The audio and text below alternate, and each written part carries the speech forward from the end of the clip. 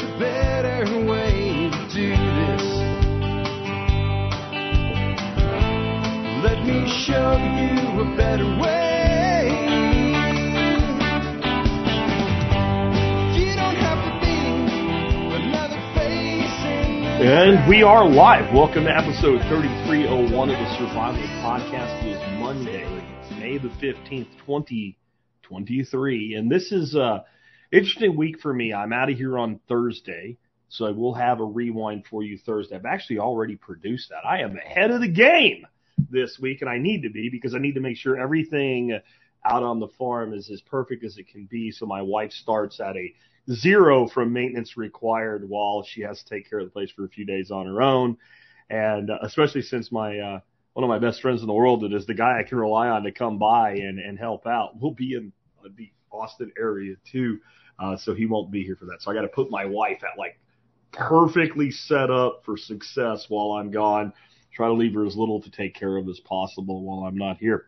Anyway, my thought was let's do something fun and enjoyable and a little bit different to start off the week this week. Instead of doing a current event show where we talk about how crazy the world is, like Stop the Planet, I Want to Get Off, like I did last week, let's talk about something fun, cooking. But let's make sure we're also talking about a prepper topic. So when we jump into this, I'll explain to you why this is absolutely a prepper topic, and I'll talk about how having the life skill of cooking when I was 21 years old, almost 22, when I came here to Texas after I got out of the Army was so valuable for me. It was a preparedness thing, even when I didn't call it that, because I lived really well when a lot of people around me that were kind of my contemporaries, you know, they were living off the value menu at Taco Bell. I was eating a lot better and spending a lot less on my food, and hence I had a lot more money for what 21, 22-year-old guys like to do, at least back in the 90s, which was run around and chase girls in bars.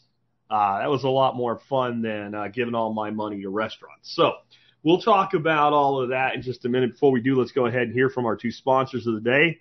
This is the last time you'll hear this on for a sponsor segment because you're running out of time. Exit and Build Land Summit 3. That's why you get one rewind this week. Thursday you get a rewind. Friday, expert panel show. I have enough content to pre-produce one, so that's what I'm doing for that. But I will be down at Exit and Build. I'll be speaking on Saturday about biochar. Need to reach out to John today. I think I'm going to try to provide a little bonus content during the lunch session after my talk. So I'll see if John's okay with that or if we can make it happen, where I'll do Q&A with people, maybe kind of a lunch and learn environment, like give about half the time for lunch. And then if you're not done, you bring your lunch back into one of the other rooms. I don't know if we'll be able to do it, but I'm going to ask. I always try to bring more value to things like this for you guys and for people like John. But guys, you're out of time. Final week. You can still come to Exit and Build Land Summit 3. And if you can't come, get over to the site. Make sure you use the link in the video notes below or on the audio notes if you're listening by audio today, and use my link so I get credit for the fact you did it. All you got to do is fill out that form that's on the screen right there, your name and your email. And if nothing else, you can watch quite a bit of the whole thing for free at home. Then you'll see the options to attend and like the additional virtual immersion experience as well. So do consider coming out and joining us. It's going to be really great. I don't know if any of the VIP tickets are still available, but if they are, you might want to consider getting one because the meal alone is worth coming for. I mean, really, the meal alone for the VIP dinner is going to be insane. Also, some other cool stuff going on Friday night. But I'd love to see you guys there. Next up, bulkammo.com. I think you should go to bulkammo.com, and I think you should buy your ammo in bulk, and I think you should get it while the availability is high because we've seen it cycle over and over. Been doing the show almost 15 years now. I've seen at least 5 big ammo shortage cycles in 15 years. So about once every 3 years, the gun grabbers start talking shit.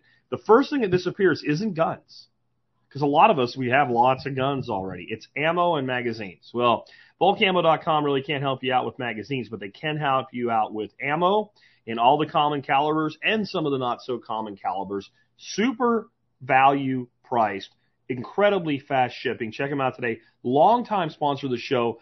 I think 12 years Bulk Ammo has been a sponsor of the show. Check them out today. You know where, bulkammo.com. Remember, they do have a discount program for members of the MSB. With that, let's start talking about our main topic on today's show. And I think you guys will really like that.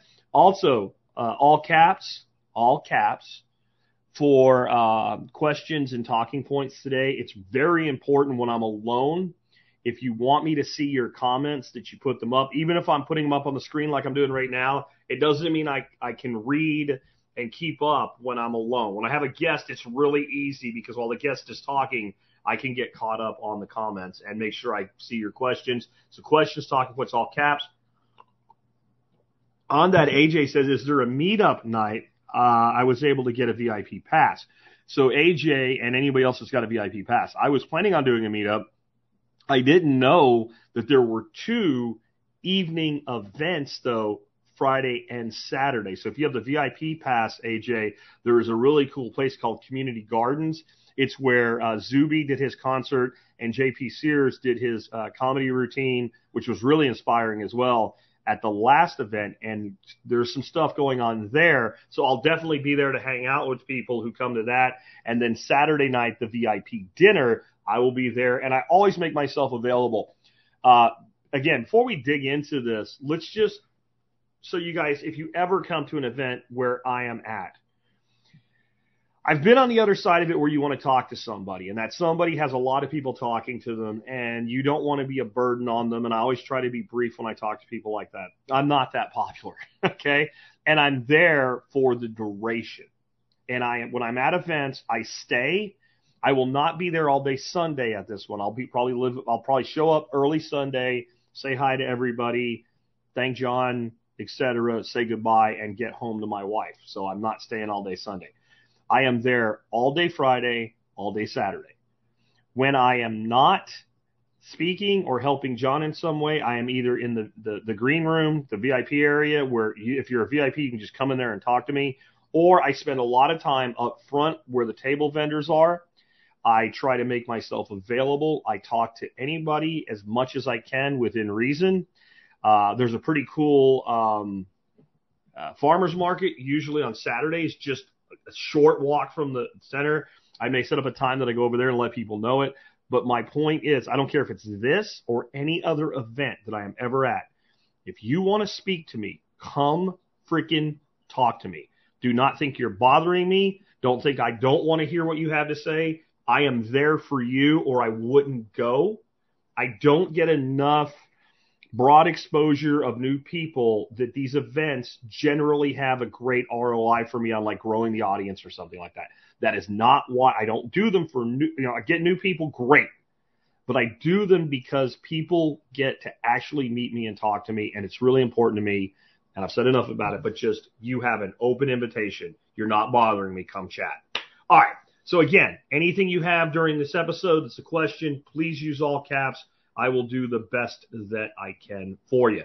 With that, let's start off with, whenever I talk about stuff like this, I always kind of have to placate the people like, is this really a prepper topic?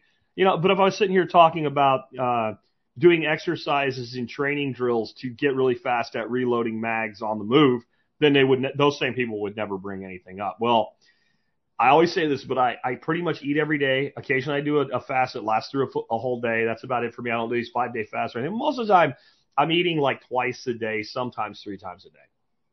And you probably are too. And the first thing that people start thinking about when they start prepping is food, water, shelter, energy, security. But usually if you ask people to do it, and sanitation, right? If you ask people to give you the things to think about when it comes to prepping, food is almost always the first word out of their mouth. And there's a reason. And it's back to the old cliche that men would always say, especially back in the day, I have to put food on the table. Why do you go to work, Daddy? Got to put food on the table, keep a roof over your head. Those priorities. Feed you, because water is kind of considered part of that. Feed you and keep your house. Food and shelter. If I can do that, water's easy. Everything else we'll figure out. So it's definitely a huge topic from just a generalized preparedness thing. If you're going to store food, you better know how to cook it, etc. But I want to take you back to, I was 21 years old when I came to Texas back in 1993. And I got here and I was a roommate with an Army buddy for a little while, and I eventually got my own place and all. But my first job that I had when I moved here, as rapidly as I kind of moved up, no one starts out not being broke. And that's something I think a lot of millennials, and millennials less now. Now it's Gen Z. Like when I started this show, all the millennials were kids. And now the millennials, a lot of you guys are on freaking high blood pressure medication, right? You're almost as old as us Gen Xers, right? People are going to start confusing you for boomers too if you keep it up. But Gen Z needs to realize, and millennials can tell you this now because they've been through it, you're not unique when you're 20, 21, 22, 23 in being broke and feeling that you're never going to get ahead. That's not unique. Your parents were that way, your grandparents that way, your great-grandparents that were that way. We can make all of these claims about, it was easier to feed a family on one income, 50 years ago than it is today. And it's true, but you were still working for jack diddly crap when you started. That's just how it's always been, and it always will be. You have to earn credibility and a track record to advance in the world. And so you're going to start out broke, and I did. The first job I took when I got here, I did some part-time work for Firestone, busting tires down and all. I made barely over minimum wage for that. Minimum wage at the time, by the way, was $3.35 an hour. Just saying.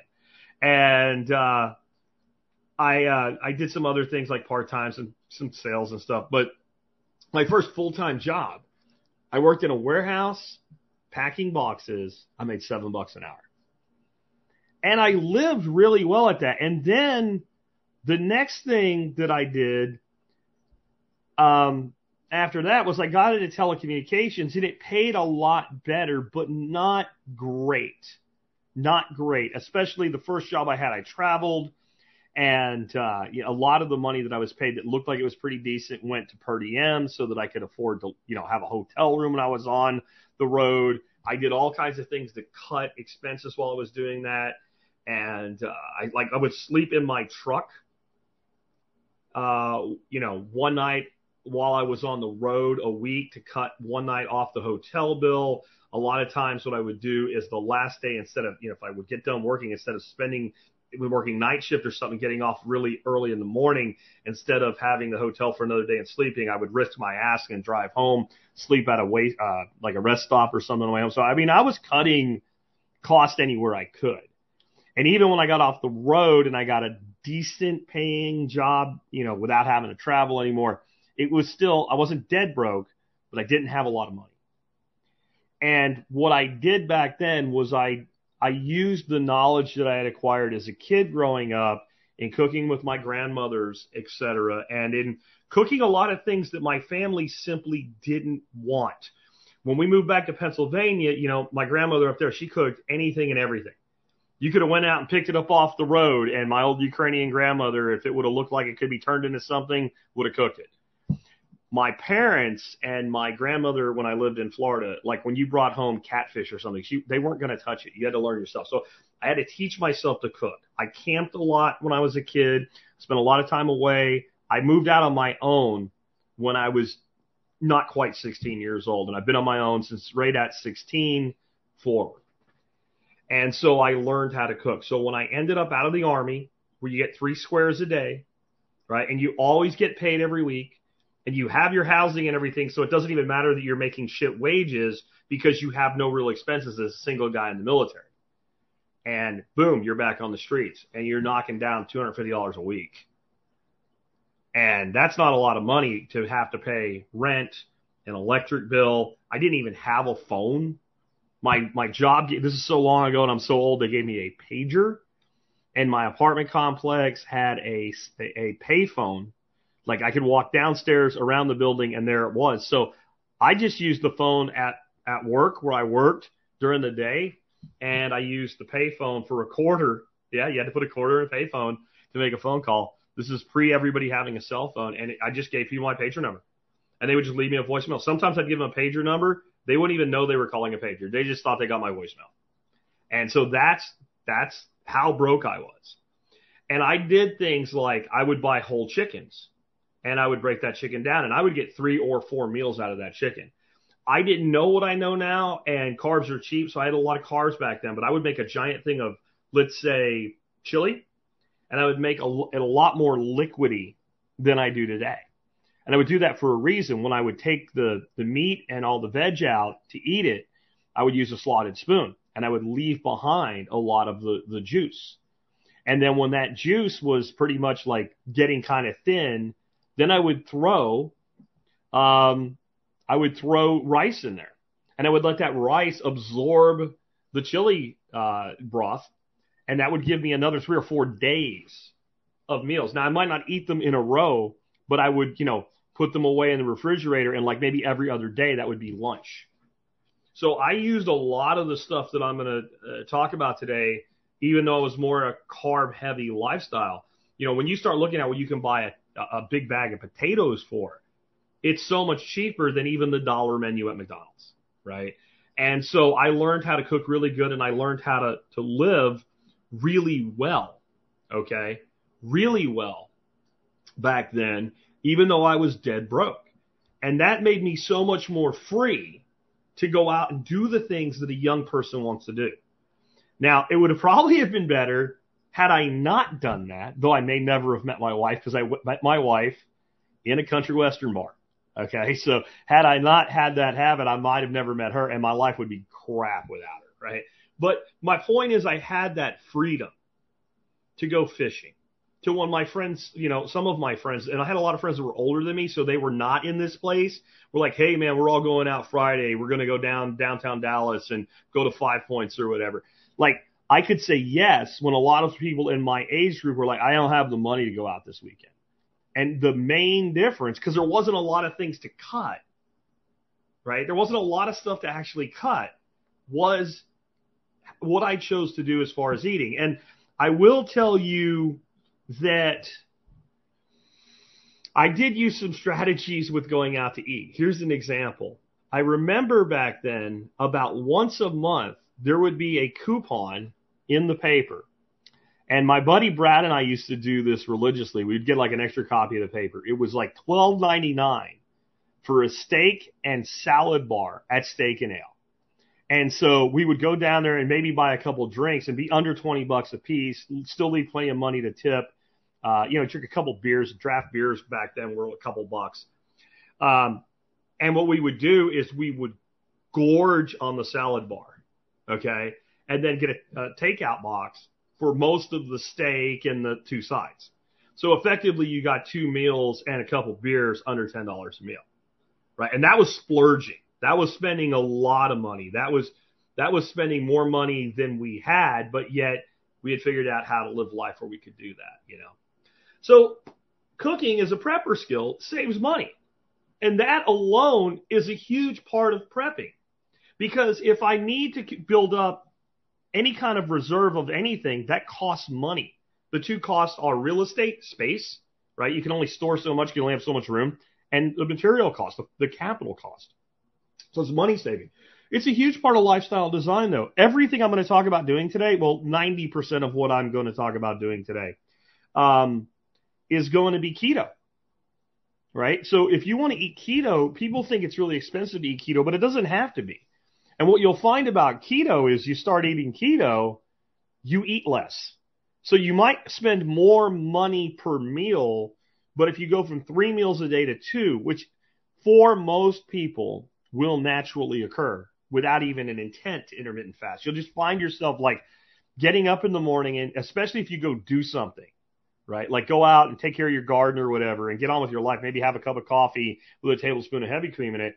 You just don't really feel the need to eat. And so you end up pushing lunch later and later, 12, 2 o'clock. You don't even care anymore about that first meal of the day. So now you've cut your total meals by a third. So you've cut your cost by maybe 20% because breakfast is usually a cheaper meal. Then you get better at reusing things. So there's just tons of cost savings that get integrated then with that lifestyle design. You're eating more nutritious, healthier food, and you're not wasting time and energy. My son really wanted to take my wife and I out because it was Mother's Day on Sunday, and we did that. But we would have been so much better off staying right here and throwing some stuff on the blacktop or the grill. and having them come over. But they didn't want to do it. But I just think about how much time we spend when we go out to eat. And sometimes it's good. Sometimes you're meeting from friends and you make a 3-hour meal out of it, and you pick a right time where you don't sit there for 45 minutes waiting for a table. You pick the right time where the place isn't so crowded you can't hear each other. Yeah, that's all good and well. And I love stuff like that. But if you're doing it a couple times a week, the cost and time suck is huge. So it's a big part of lifestyle design. And like I said in the beginning, we got to eat. We got to eat. So let's talk about some stuff that you can do in your kitchen that will start making your life maybe just a little bit better. So anybody that knows me knows one of my favorite things in the world is a jalapeno pepper. I grow probably more jalapenos than any other thing that I grow in my garden, especially if you look at, production during the summer. And I love jalapenos in many things. I love jalapenos diced up in eggs. If I make guacamole, I throw jalapenos in it. I don't make a lot of guacamole anymore because I found it's 15 or 18 little containers, single-size containers of guacamole that's really nothing but organic mashed avocado. It doesn't really have much added to it at Costco for like $10. And you throw it in the freezer and you take 2 or 3 out at a time, so you always have some guac or avocado mash available. But when I use that a lot of times, I'll dice up some jalapeno and throw it in there. I'll enhance it, etc. And my favorite thing to do with jalapenos is put cheese or crawfish or shrimp or sausage or a mixture of cheese and one of those things or shredded chicken, something inside them, wrap them in bacon, and put them on the grill. And my secret for grilling is very high heat, indirect, when you're doing things like that. So what I do, I have a 6-burner large Weber. I put 4 burners on, 2 on each side. The center, and I'll talk about another little hack here in a bit, is where I put my food that I'm cooking when it's something like that, and I cook with indirect heat. And the jalapenos, they come out amazing. But what happens is, I'm pretty tolerant of spice. I don't think pain's a flavor, but I've never had a jalapeno cooked that way that I couldn't eat. Occasionally, you might get a little bit of pith left behind, and you get a little bit of a burn, but you get through it. It's not like the whole thing's that bad. But my wife, not as much. So here's your secret to making amazing stuffed jalapenos with almost no heat. It is not sit there and scrape for half an hour to get every bit of the pith out. It's too much work. You take a spoon, you take a knife, you cut the top part of white, boom, knock it out, that's it. Okay. When you're going to make stuffed jalapenos, take a pot of water, throw some salt in it, turn it on high to get it to boil. Cut your peppers so you're not watching the pot and the watch pot never boils. Get it to a rolling boil. Okay? Get all your peppers ready to go. Get a colander, a strainer of some kind, put it in your sink. Throw your peppers in the water. If you want to cut the heat by about half, 30 seconds. If you want to cut it to almost no heat at all, 60 seconds, no longer. Dump them into the colander and immediately hit them with cold water out of your sink. Having a bowl sitting by that you could dump them into full of iced water is not overkill, but it's not necessary. But you want to stop that cooking. They'll be bright green. They'll be a little more flexible, but they will not be cooked yet. But capsaicin is highly water soluble in boiling water. And it will basically separate the capsaicin from the peppers, and you'll be able to eat them, and they will not burn the palate of a kid. A child will be able to eat them. They'll have if you do 2 minutes, they will be flavorless. 60 seconds on the long side. Try 50, try 45. Dial them in until you figure out the number for the peppers that you're sourcing that works best for you. Again, 30 seconds will give you about half of the heat remains. So if you're starting out with a really mild pepper, that might be nothing, because like some like jalapeno nada or whatever, halanada or whatever, it has almost no heat to begin with. If you have a pretty hot pepper, 30 seconds will leave you with a mild heat. 60 seconds will just eviscerate, it'll be gone. Right? And you can figure out, that is like one of the best. It's actually the thing that I just did for my wife when we made some this weekend. And I'm like, I need to do another cooking show because of stuff like that. It's so simple and so easy to go.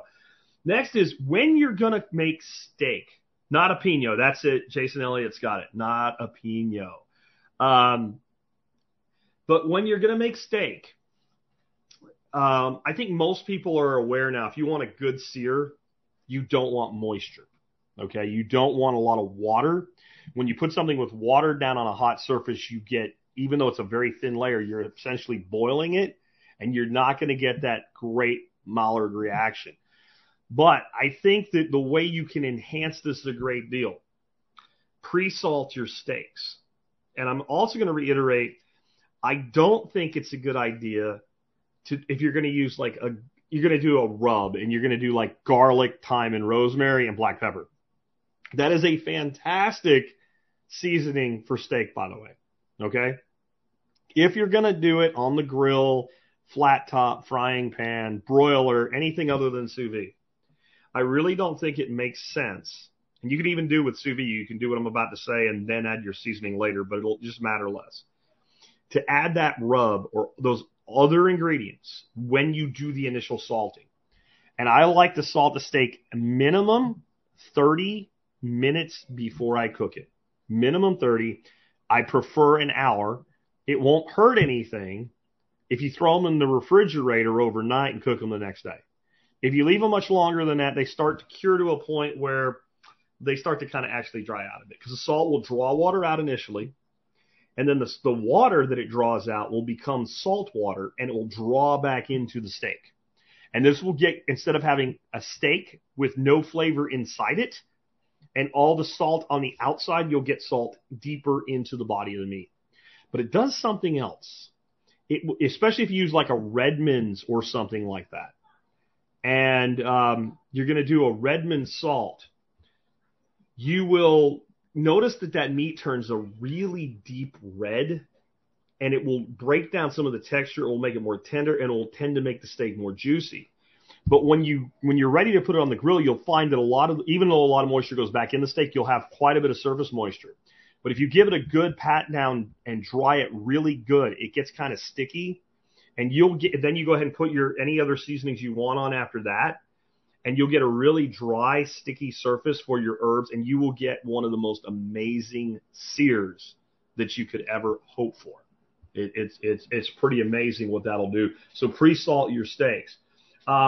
Another way, and it just so happens that Walt is asking, do you have any tips for cooking frozen steaks? Do you thaw and get to room temperature? Let's break a myth right now. You know, they tell you take your steak, and leave it sit for 30 minutes and let it come up to room temperature before you sear it, and that way you'll get a better sear. 100% absolute, oft repeated by famous chefs, bullshit. And the reason I know this, and there's some videos by Guga who did the same thing I did. I just never made a video. You know that little thermal gun I teach people about that tells you the service temperature of things? Take a steak out of the refrigerator, shoot the thermal gun on it. It will probably be around 36 to 38 degrees. Leave it sit somewhere, okay, for half an hour, and take the surface temperature again. It'll probably be within a degree or two of where it started. It takes a very long time, to the point is it's not actually healthy or safe to leave that steak out long enough where the surface temperature actually gets to like 65, 70 degrees. It's just a myth. It's the same thing they say when you take something off and you let it rest. Totally do that. We'll get to that later. That the juices go back down inside. The juices do not go back down inside. What happens is the viscosity of the juice doesn't bleed as bad when you cut it. But nothing goes back inside. That's bullshit. There's a ton of stuff, Hollywood shows, cooking channel shows, all that shit. It's all bullshit. And the whole thing about the temperature coming up on the surface, try it yourself. Get one of the little E-Tech City thermal guns, right? Point it at the steak, take its temperature on the surface, wait 30 minutes, do it, wait 60 minutes, do it, and you'll see that any reasonable amount of time to leave a steak out, you're not going to make that much of a difference. It's really not. Dry is the way to go. As far as frozen steaks, you can take a frozen steak out, throw it straight on the grill, and get decent results. I've done it. There's another way that I do frozen steaks, though, that I'll save because it's actually on my list. But that's just, I'll hit that one. So, Walt, your question's answered. If you have a addition to that, go ahead, and I will, of course, I'll follow up on it for Q&A. All right. Next up, though, is exactly that, pre-seasoning and vacuum sealing steaks. So I do this almost exclusively for sous vide. And you remember what I said about salting? If I have the time, I will salt a steak or a couple. I usually do 4, 6, 8 of these. I usually do pairs because there's 2 of us in the household at a time, right? When I salt a steak and I put it in the refrigerator, like I said, I take a sheet pan, like that you put, bake cookies on in the oven, and I take a cooling rack, like you're supposed to take cookies off the sheet pan and set on the cooling rack. The cooling racks will fit right in the sheet pan. I salt the steak and I put it on that cooling rack with that pan underneath it, and I put it in the refrigerator for an hour, 2 hours overnight. If I'm doing what I'm about to tell you and I have the time, I will do that to a steak. Then I will season it with what other rub, just like I'm going to cook it. Then I'll throw it in vacuum seal bags. And now I use a chamber vac, but it doesn't really matter however you vacuum seal. And I will vacuum seal those steaks. I will label and date them, what they're seasoned with, it's a ribeye, it's a strip steak, it's pork, whatever. And I will put the seasoning, something that will remind me of what I seasoned them with, just so I know. I will take those steaks out of the freezer, 4:30 in the afternoon. Maybe getting them to 140 in sous vide would take an hour, and I generally go about an hour and a half to 2 hours in sous vide because you start to break down some of the fat, the connective tissue and all a little bit at that range, even with lower temperatures. And you'll never overcook it. I don't like to do a steak for like 6 hours in sous vide. You can, but it really starts to change the texture in not a great way. But at about 2 hours, the fat will be where when you eat it, the fat kind of melts in your mouth. And I just love that, especially grass-fed beef, which I eat pretty much exclusively at this point, will sometimes have a little tougher fat than corn-fed beef, right? So that is a great way to get that really tender fat. But I will take it out if I wanted to do 2 hours to an hour and a half. I'll just add a half hour. I'll set my sous vide to the temperature. I'll throw that thing in there dead frozen. It'll take 20 to 30 minutes to fully defrost, and then you're cooking as though it was defrosted. And this makes a lot of sense for busy people. You come home. Did you take anything out for dinner? No. Did you take out anything? No. I wouldn't have asked. You see what I mean? Right? That happens all the time. And then what happens? Well, let's do DoorDash. Let's go out to eat. Or let's eat some crap out of a box because it's easy. Because we forgot to take something out. When we forget to take something out, I go grab a couple of those vacuum sealed steaks, throw them in the sous vide, takes an extra half hour, and I don't have to even pay attention to them while they cook. It's why I love sous vide. And again, sous vide, when you sear it, same thing. Really get that meat dry before you do your sear. I'll also give you another thing that you can do with sous vide that's not even on my list. You can totally season your steaks. You can sous vide them. You can vacuum seal them again, or leave them vacuum sealed in the same bag, pre-cooked. You can freeze them. And then the day you want to sear them, you can just let them defrost. They're already cooked, and then you can give them a good hard sear and bring them up to temperature, or you can pitch them in the sous vide, right? And you can just set them at a lower temperature that will thaw them and make them serving temperature, say 125. Even if you and this is cool, if you have a wife like I do that wants hers significantly done more than yours, you can pre-cook pairs of steaks, and you can pre-cook one up to, let's say, 145 and 138 for you. Package them, label them so you know this one's medium well. You can sear, you can do a reverse sear. So you sear your steak, you season your steak, you sear your steak, you put it in the sous vide, yeah? So it's already seared. You cook it to its desired temperature, you throw it in the freezer. All you have to do then, again, you set your temperature to 120, 125. You're not going to further cook steak at all at that point. But it will thaw very quickly, and it will be nice, warm serving temperature. There's a lot of ways to play with that sous vide stuff that is really, really cool that can make your life easier. Because you can do this, take 2 or 3 hours on a Saturday, and you don't have to do the whole week. Do a whole bunch of stuff and pick and choose when you use it. Just keep a freezer inventory so you know what you have and you can find it. We have a lot of freezers, so that's something we have to discipline ourselves about once every 3 or 4 months to actually empty the freezers and re-inventory them so that we don't have that one thing laying in the bottom that we meant to eat that we forgot about 3 years from now, right? Next on, zucchini lasagna.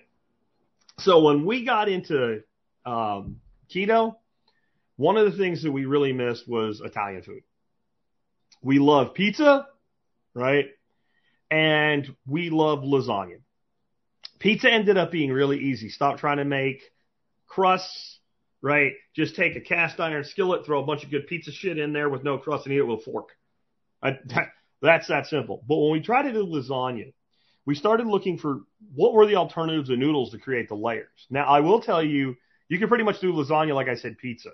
Do a layer of meat, do a layer of like ricotta, a ricotta mix, which I'm not going to get into today, but your basic ricotta mix, one big thing of ricotta cheese, and you want the full fat stuff because it has less carbs, to about a cup of good shredded hard Parmesan, a couple tablespoons of parsley, or you can do it with like thyme, oregano, and basil, but you know, some herb seasoning. But fresh chopped parsley is the way to go. One egg. I use a duck egg. Mix that up. There's your ricotta fill. And it's freaking simple, and it's so much better than just straight ricotta. But what we did is we started using zucchini. And we got one of the Y peelers, and we would make long, flat zucchini noodles. And then they were sopping wet. And then we would salt them, and we would damp them on a towel, and we would lay them down. And then we would make our lasagna as though they were the noodles. And what we found is when you cut it and you were trying to eat it, that long piece of zucchini would just pull out. It didn't cut nice. It didn't bite through nice because of how it was cooked. So I started thinking, how can I just speed this whole thing up? And I realized if I take my food processor with the chopping blade on the thin setting, I can take two zucchinis and go, done. That fast, I have discs. And we just lay down a layer of the discs, and that's a noodle. And then we'll lay down a layer of the disc zucchini. We'll fry up, let's say, 2 pounds of ground beef, and we'll season that with some Italian seasoning. Again, basil, rosemary, thyme, simple salt, pepper. Lay that down. Then we'll do a layer of zucchini. Then we'll do a layer of sauce, tomato sauce. Raos, R-A-O-S, if you want low carb, if you care. Low carb is great. It's not even marketed as low carb. It's just a good spaghetti marinara sauce type thing that doesn't have added sugar. And you can't like eat it by the gallon, but it's low enough that doing this won't matter. So you put down a layer of that. Then we would put down a layer of the ricotta mix, and then a layer of zucchini, and then a layer of Italian sausage, and a layer of zucchini, and another layer of sauce, and then top it all with a good Italian cheese bread and bake that. Stupid simple. Now, here's the hack for any kind of lasagna we're inserting a vegetable, and honestly, lasagna as a whole. Have you ever made lasagna and you're all excited to eat it, and then you realize, lasagna will be better if I let it get cold and cut it the next day because it'll stay in a nice form, and it's literally like lasagna soup in there. What we do, we use the deep, heavy-duty, disposable aluminum throwaway pans, and we get quite a few uses before we throw one away to make our lasagna in. We get 2 of them. We take the one we're going to cook in, and we poke a bunch of holes in it. We make a few balls out of aluminum foil. We put it in one pan, and we nest the pan with the holes and the food in it inside the second pan, and all the excess water drips into the lower pan. And you use the top pan with the holes in it until you've cooked out of it enough times that you can't get it clean, you don't care anymore, and you throw it away. You get a new one. You poke holes in the one that's been the bottom pan. You move it, you promote it to cooking pan. And, you get rid of one of those every couple, 3 months, and they're like $1 or $2. And you get really great lasagna that's not in a soup, especially when you're cooking some like zucchini. Zucchini and eggplant are both great for this. Same thing with the egg. You use the Asian long eggplants like ping tung. Same thing. Decide how thick you want them. Set your food processor to that. Straight through, perfect discs. And don't worry about trying to cover every square inch. It doesn't matter. It's not that big a deal. And we have had so much fun with that. We just made a batch of that last week. We're still eating it. And it's one of those meals you make enough, especially a 2-person household, like you're eating and then you're eating. And then like, let's eat something else tonight and then we'll go back tomorrow. So really great way to go. And don't skip out on using a good Italian sausage. You have 2 layers of 2 different meats because that's really the secret of the sauce.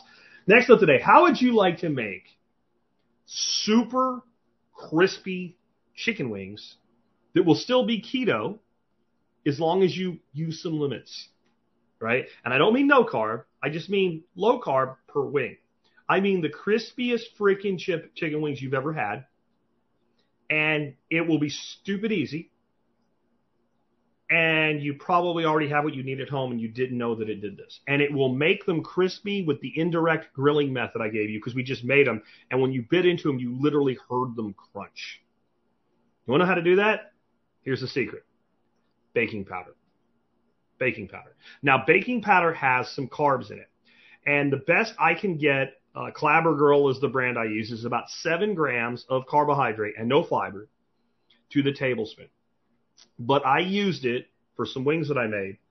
And I'm going to hold off on telling you exactly how I made those wings because I got another tip for you here that involves what we did for that.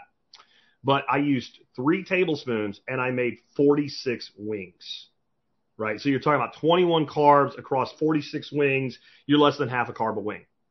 It probably didn't need that much, but you can adjust it if you care about carbs to adjust the carbs. And again, if you're keto, a lot of people think you got to be under 20 carbs. If you're doing net, that's the target. If you're doing total carbs, you're not doing net carbs, about 50 for most people will put you in ketosis, especially if you don't have all 50 of them in one meal, right? If you break 25 and 25, and some of those are net carbs, and they're real net carbs, right? They are fiber. They're not some like low carb tortilla, which I trusted it. I was wrong. I watched people on YouTube do the glucose test and whatever. And, you know, those carb balanced tortillas from Mission, they're not low carb. They actually have a worse response. But with this, you just calculate your carbs. All you do is whatever marinade, whatever you're going to do to your wings, figure out how many tablespoons you can use for the carb allowance you want to give yourself. Get them in a bowl and sprinkle it lightly and mix them and sprinkle it. And so what you want it to do, it'll disappear. You'll swear you didn't even do it.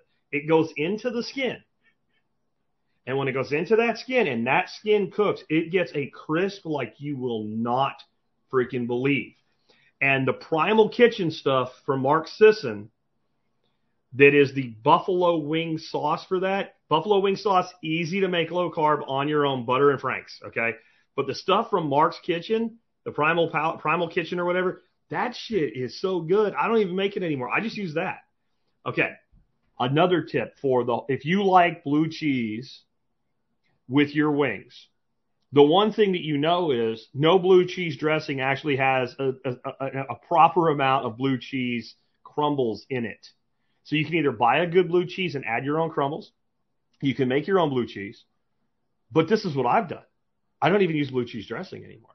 I throw blue cheese crumbles and I buy a big tub of them at Costco for like $8. I take a little dish and I just throw blue cheese crumbles in there and I don't toss my wings in sauce because then there's sauce everywhere. I put a little dish of sauce, a little dish of crumble, and my wings naked on the plate. Dip the wing into the blue cheese crumbles attached to the sauce, and it's the perfect bite. If you like blue cheese. If you like ranch, there's no hope for you. You should totally jump off a building right now. I'm just kidding. I don't really understand why people put ranch dressing on just about anything. And by the way, if you make a video saying you have a recipe and all you do is dump a bottle of ranch dressing on anything and then cook it, that's not a recipe. It's a mess and you shouldn't have done it. I'll let go my hatred of ranch. I'll tell you the story someday why I have such a hatred of ranch. I won't do it today. I don't have time. But there's a reason that I'm probably a little bit unfair. And it's something that happened when I was young and involved in illness. But we'll let that go for today. But those super crispy chicken wings. And if you fry them, then they're insane. And if you twice fry them, which means let them cool a little bit and throw them back in the freezer, they're amazing what they'll do. This is a lot of Korean fried chicken recipes call for doing that, or potato starch or cornstarch. But I have found that the baking powder tends to have a little less carb and work a little bit better. But all 3 of them will work, tablespoon at a time, but sprinkle. You want to make sure you get it all over and absorbed into the skin of the chicken. Just fantastic.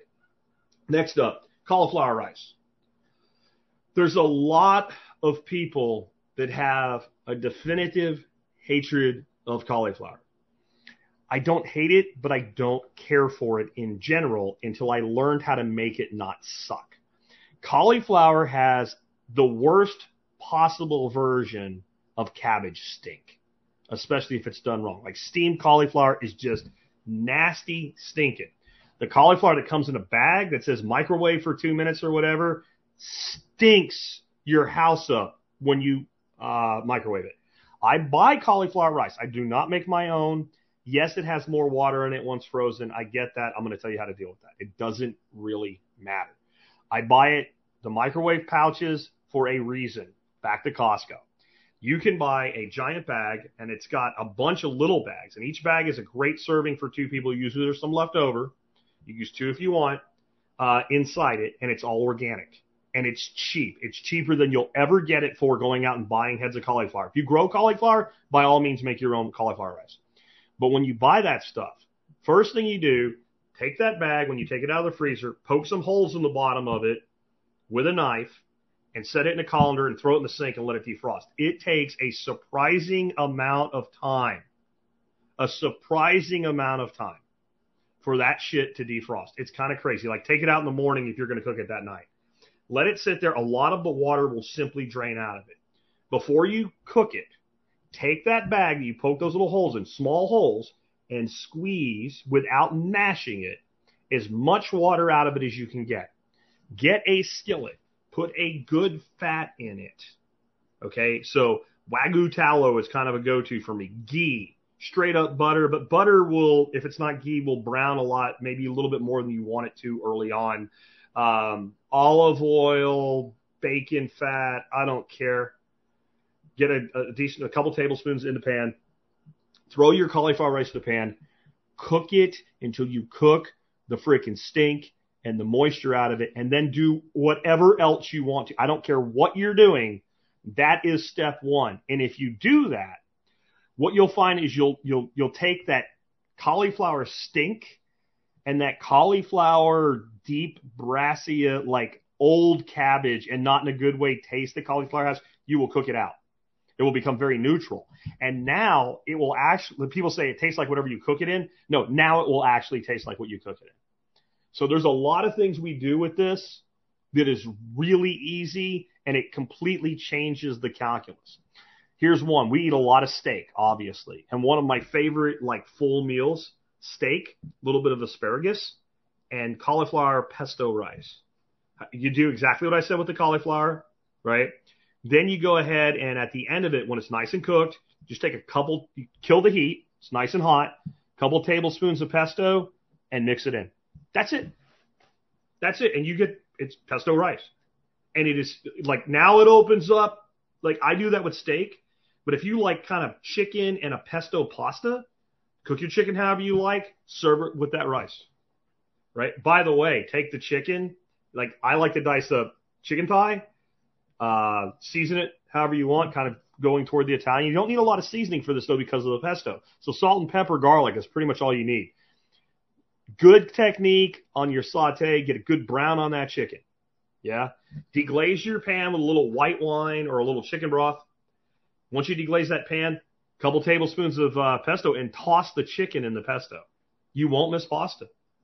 You won't. And the thigh is the meat to go to with that. It is so freaking awesome. It is so freaking awesome. Next, cilantro rice. Cilantro is, people either feel that cilantro is the most delicious herb on the planet, or it tastes like feet. There may be some people who take the approach to cilantro of it's okay. I've never met anybody. It's like something that people have really strong opinions on. But I will add like a little bit of chili powder, a little bit of cumin, and a big, giant, heaping handful of diced cilantro into that. And it's great to pair with any kind of Tex-Mex, Mexican, Spanish cuisine. It's fantastic. And it's so simple. You cook the stink out of the rice, and then you add whatever you want to it. And with cilantro, if you cook cilantro, you cook the flavor straight out of it. So it's another kill the heat and fold the cilantro in right before you serve it. And then do a little bit of a diced up cilantro on the top of it. And put that alongside, like, make a skirt steak like you were making it for fajitas. And hell, let's do, surf and turf fajitas. Grill some shrimp and like a cilantro garlic butter and put that on the plate with the cilantro rice. You won't miss a tortilla, right? Some good chopped avocado and some other stuff with that. Maybe some grilled peppers and onions. right? And a little bit of green onion on top of the cilantro rice as well, and a good cheese. I mean, throw a little salsa or pico on there if you want to. What do you need? How much more do you need, right? We'll get questions coming in. I am highlighting them all, guys. I'll come back around. I'll do my best for you on. Keep those all caps coming because I don't think I'm missing any right now. K-Bonk also added something right here I want to talk about. Cilantro stalks add tons of flavor. Don't throw your cilantro stalks away at all. And if you have tons of flavor with cilantro, you can cook it into something. So when I do chili, I always have cilantro. I really finely chop the stalks and I put them in near the end, but I go ahead and cook them into because they can be a little bit stringy. Or if I'm doing a Mexican style soup, a Hispanic Tex-Mex style soup, cilantro stems in the soup. When I'm making broth, if I think cilantro would go with it, I'll put a whole bundle of them just in the broth when I'm making a bone stock or something as well. So I agree with that. Don't throw those away. If you have a freeze dryer or a dehydrator and you don't need them right now, you can dehydrate them and you can crumble them into a jar and you can put them right in the soups and stews that way. And you don't need to freeze dry to get a good result with the stalks of cilantro anyway. The leaves, you're not going to do really well. You're not going to do really well with dehydration. There's going to be no flavor left at all. You have to freeze dry if you want to do something with the leaves that will last for you.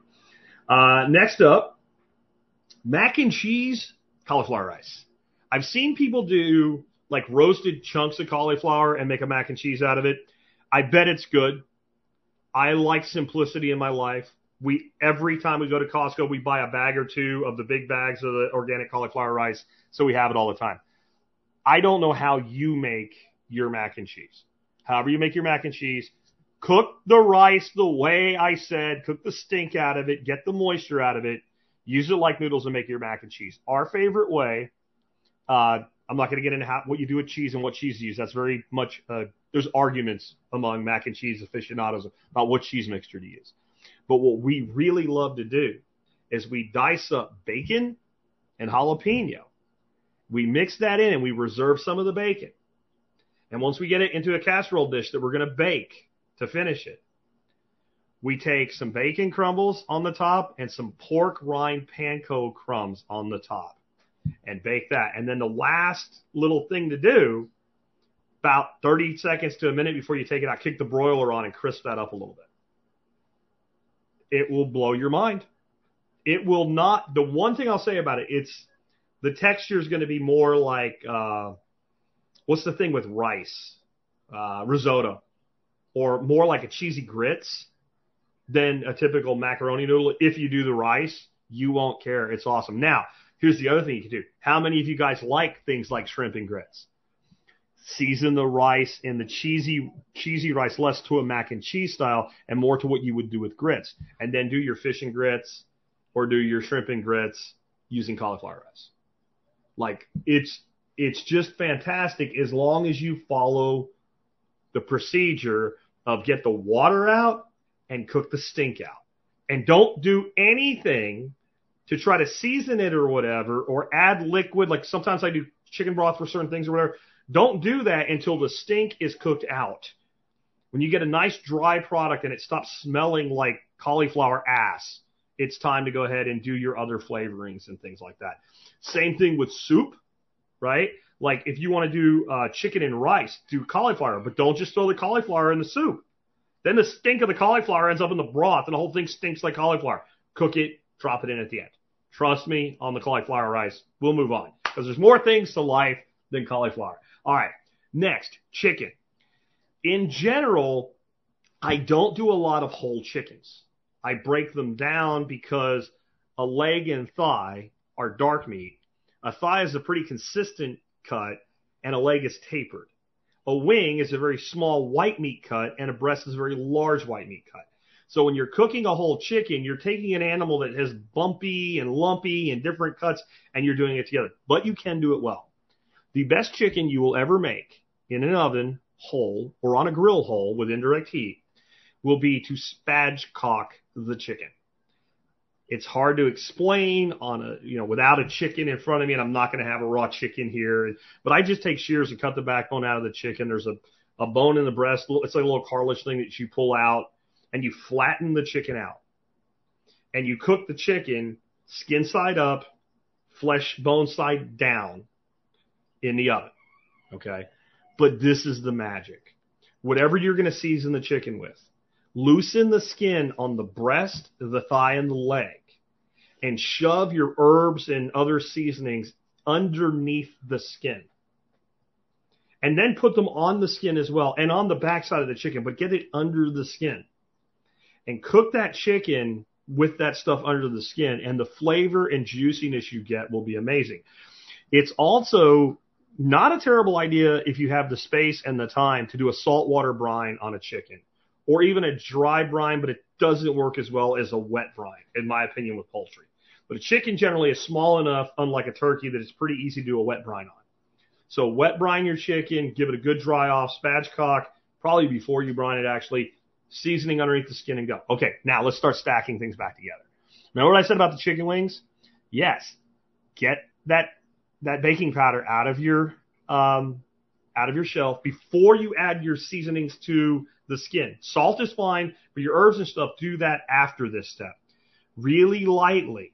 Just put a little bit of baking powder, especially over the parts of the skin that really are up where they're going to get nice and crispy, and you'll get great crispy skin. The next thing, though, don't put that chicken in the oven and immediately begin roasting it with the skin exposed. As long as it takes to roast, now we're talking about a full-size chicken here. Like a game hen maybe wouldn't be as much.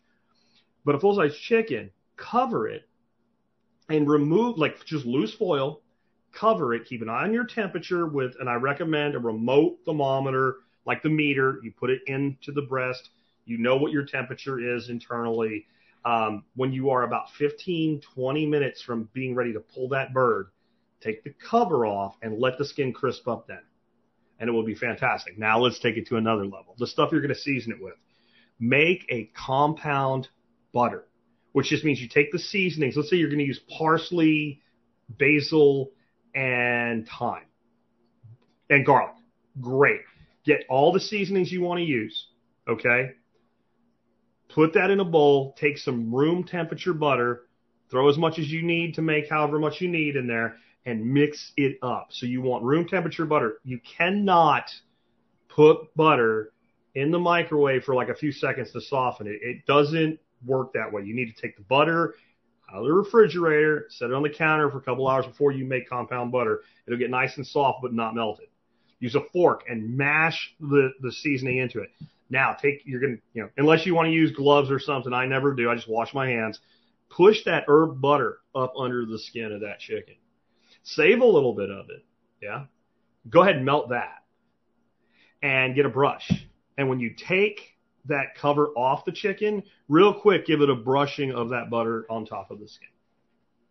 And you take something dead stupid simple like a chicken, and the level that you elevate by taking those extra little steps is unbelievable. You won't get it, especially if you brine that chicken. That will be some of the best you ever ate. And there's a ton of different things you can do. You can throw that on a bed of like carrots, celery, and onions. And so then you have the juice goes down and you have that. There's all kinds. Celery is another great pairing for something like that. There's all kinds of ways to use that. If you are a potato person, get fingerling potatoes. I don't eat a lot of potato anymore. Get fingerling potatoes, cut them lengthwise, give them a little bit of salt, lay them in the pan with the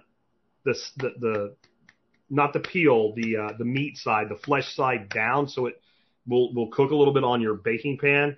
Add a little bit of fat so it doesn't stick.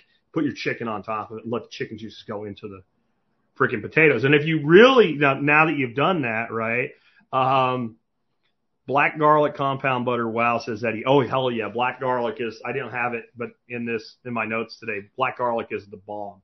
But what you can also do, you make those roasted potatoes with your chicken, take them out of the pan, let your chicken rest, take those potatoes and just push down on them with like a spatula just so they start to crush, so little puffs come out of the side.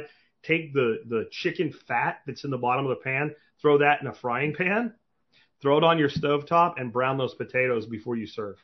Now, again, I don't eat a lot of potatoes, but if I was going to eat potato, if I was going to have a cheat day, well then, My buddy David always says, if you're going to cheat, do it with the pretty girl, right? And he's never actually talking about girls. He's actually talking about things like this, that you want to do it right. And that would be doing it right. Or even if you have enough fat available to deep fry that, it's insane because you have all the flavor of the chicken into those potatoes. And then you've got the starch conversion going on. You get the little frayed edges from the mash, and that crisps up. It's like a combination of the best French fry and potato tot and whole roasted potato you could all together. And this is just nothing I'm giving you is hard. And it's the kind of thing I've done it because I love cooking for people. People come over and you cook and they want the recipe. You notice how limited I'm being with ingredients and recipe? There's very few ingredients to these things. These are techniques and understanding how the food chemistry works. Yeah. And this is how we can create this incredible gourmet experience at home without breaking the bank. Because if you can't make filet mignon taste good, right? Or, a 2.5 pound Maine lobster, all you do is throw it in a pot of water. And it's still technique though, right? You got to know when to stop the cooking and all. But the most expensive ingredients, obviously anybody can make those good. But we don't need. In fact, I personally think ribeye is way better than filet mignon, even though it costs less. But here's another little hack. You won't find it a lot, and you don't see a lot of them when you find them, because it's a fairly short piece of the chuck primal. But the ribeye is just basically the loin, the back loin of the cow, from where the strip starts. The New York strip starts up. So the base of the rib, the last rib forward, up to about the shoulders, that primal is the rib eye primal. You take that primal and you cut ribeye steaks out of it. You go forward from there. It's really the same muscle, but you move up into the shoulder and the neck where the chuck primal comes from. And that eye loin goes right through there in mostly the same shape.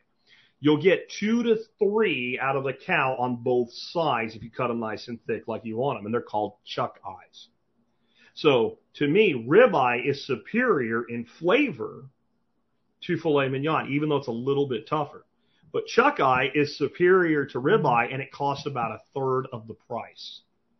And it's plenty tender. Just because the chuck as a whole can be tough doesn't mean that eye piece in the center is tough as well. So that's one little, and whenever I go to, even CAFO beef, I hate CAFO beef as a thing. But if I'm at a grocery store and I'm in the meat section, I generally look and see if they have any chuck eyes. And if they do, I'll pick a couple up, definitely. But if I buy a half a beef, I always tell my processor, don't you dare grind up the chuck eye. Don't you dare make it into a roast. Get me as many 3/4 inch thick steaks out of it as you can. Because to me, it is one of the best pieces of meat, kind of like hanger steaks and stuff like that have always been kind of under the radar. Denver steaks, etc. All right, moving along. Let's talk about pork rind fried pork chops. This is a fantastic thing to do. You can use a jar or a pan or something like that. It makes sense, in my opinion, to get a meat hammer. It's like tenderizer on one side, flat surface on the other. And take some saran wrap, or I just use kind of second-use plastic bags. And you do this with chicken too, by the way, but pork chops that are already fairly thin, this is a fantastic recipe for them. And it's basically like a pork schnitzel, except we're not going to use breadcrumbs. And we take that meat and we pound it as thin as we can. And then we season it, salt, pepper, garlic, lay down some pork rinds, and a little bit of almond flour, and an egg and cream wash. So a lot of people just use egg. I like egg with a couple tablespoons of whole cream. Mix that egg up. You get a really sticky. And so you drench that in there. You go into your almond flour, just like you're doing a 3-station egg wash, flour, breadcrumb. You just substitute. And so you go from there and go back into your egg. And then, what did I say to use in that second one? So you're using almond flour. Almond flour I've tried coconut flour. Almond flour is better. And then so you go back from the almond flour back to the egg and then the pork panko. And it takes a little bit of work. Pork panko doesn't stick as easy as breadcrumbs. But you kind of mash it in, and then this is the secret. And this is even with breadcrumbs. For anything that you do a breading, not a batter. A batter is more like dip and drop, like a beer batter. But a crumb coating. Put it on a plate. Put the plate in the refrigerator. Forget the plate for a couple hours at least. Doing it in the morning and cooking that evening is even better. Doing it the day before and the next day is fine. After that, how long do you want to let it sit? Just pan fry that in some oil. Butter, coconut oil, lard, bacon grease, I don't care, Wagyu tallow, whatever. Fry those, hit them with some salt straight out where the salt will stick. It's still hot. That's another thing too. You bring fries out, salt. Don't wait. Salt as soon as they come out. When it's still hot, salt sticks and, melts onto the food. My wife, when we eat that, she always says, I feel like we're cheating. We're not. It's 0 carbs. Well, maybe there's a carb per pork chop from the almond flour, and we use pretty small pork chops. We usually eat 2 apiece. Fan-freaking-tastic, as my wife says goodbye to me, and I don't know where she's off to. I don't remember. Swim lessons with the grandkids. Anyway, definitely that's one of those meals that we make. And you know what's good with? Some sort of seasoned cauliflower rice. Have to bring it back around again. Next up, I want to talk about making your own pastes. So they sell these jars of like garlic ginger paste, garlic paste, whatever.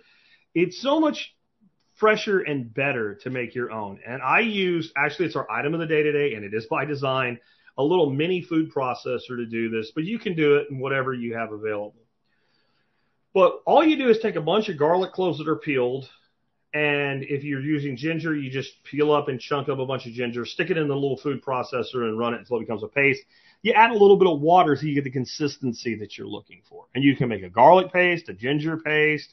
You can make an onion garlic paste, an onion ginger paste. You can do whatever you want with this. You can use green onions in it. Basically, it's a lot like making a jerk seasoning, right? We use a jerk seasoning. Jerk seasoning is pretty much scorpion pepper or habanero pepper or Scotch bonnet pepper, and scallion is the primary, not the only, but the primary thing you're going to make. It's basically a paste that you rub on chicken.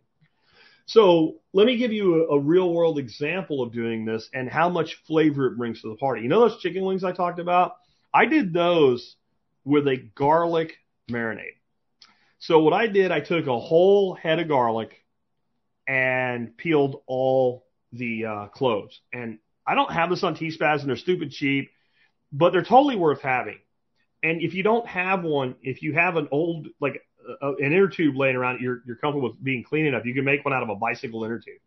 It's a tube about 4 inches, 6 inches long. It's made out of silicone.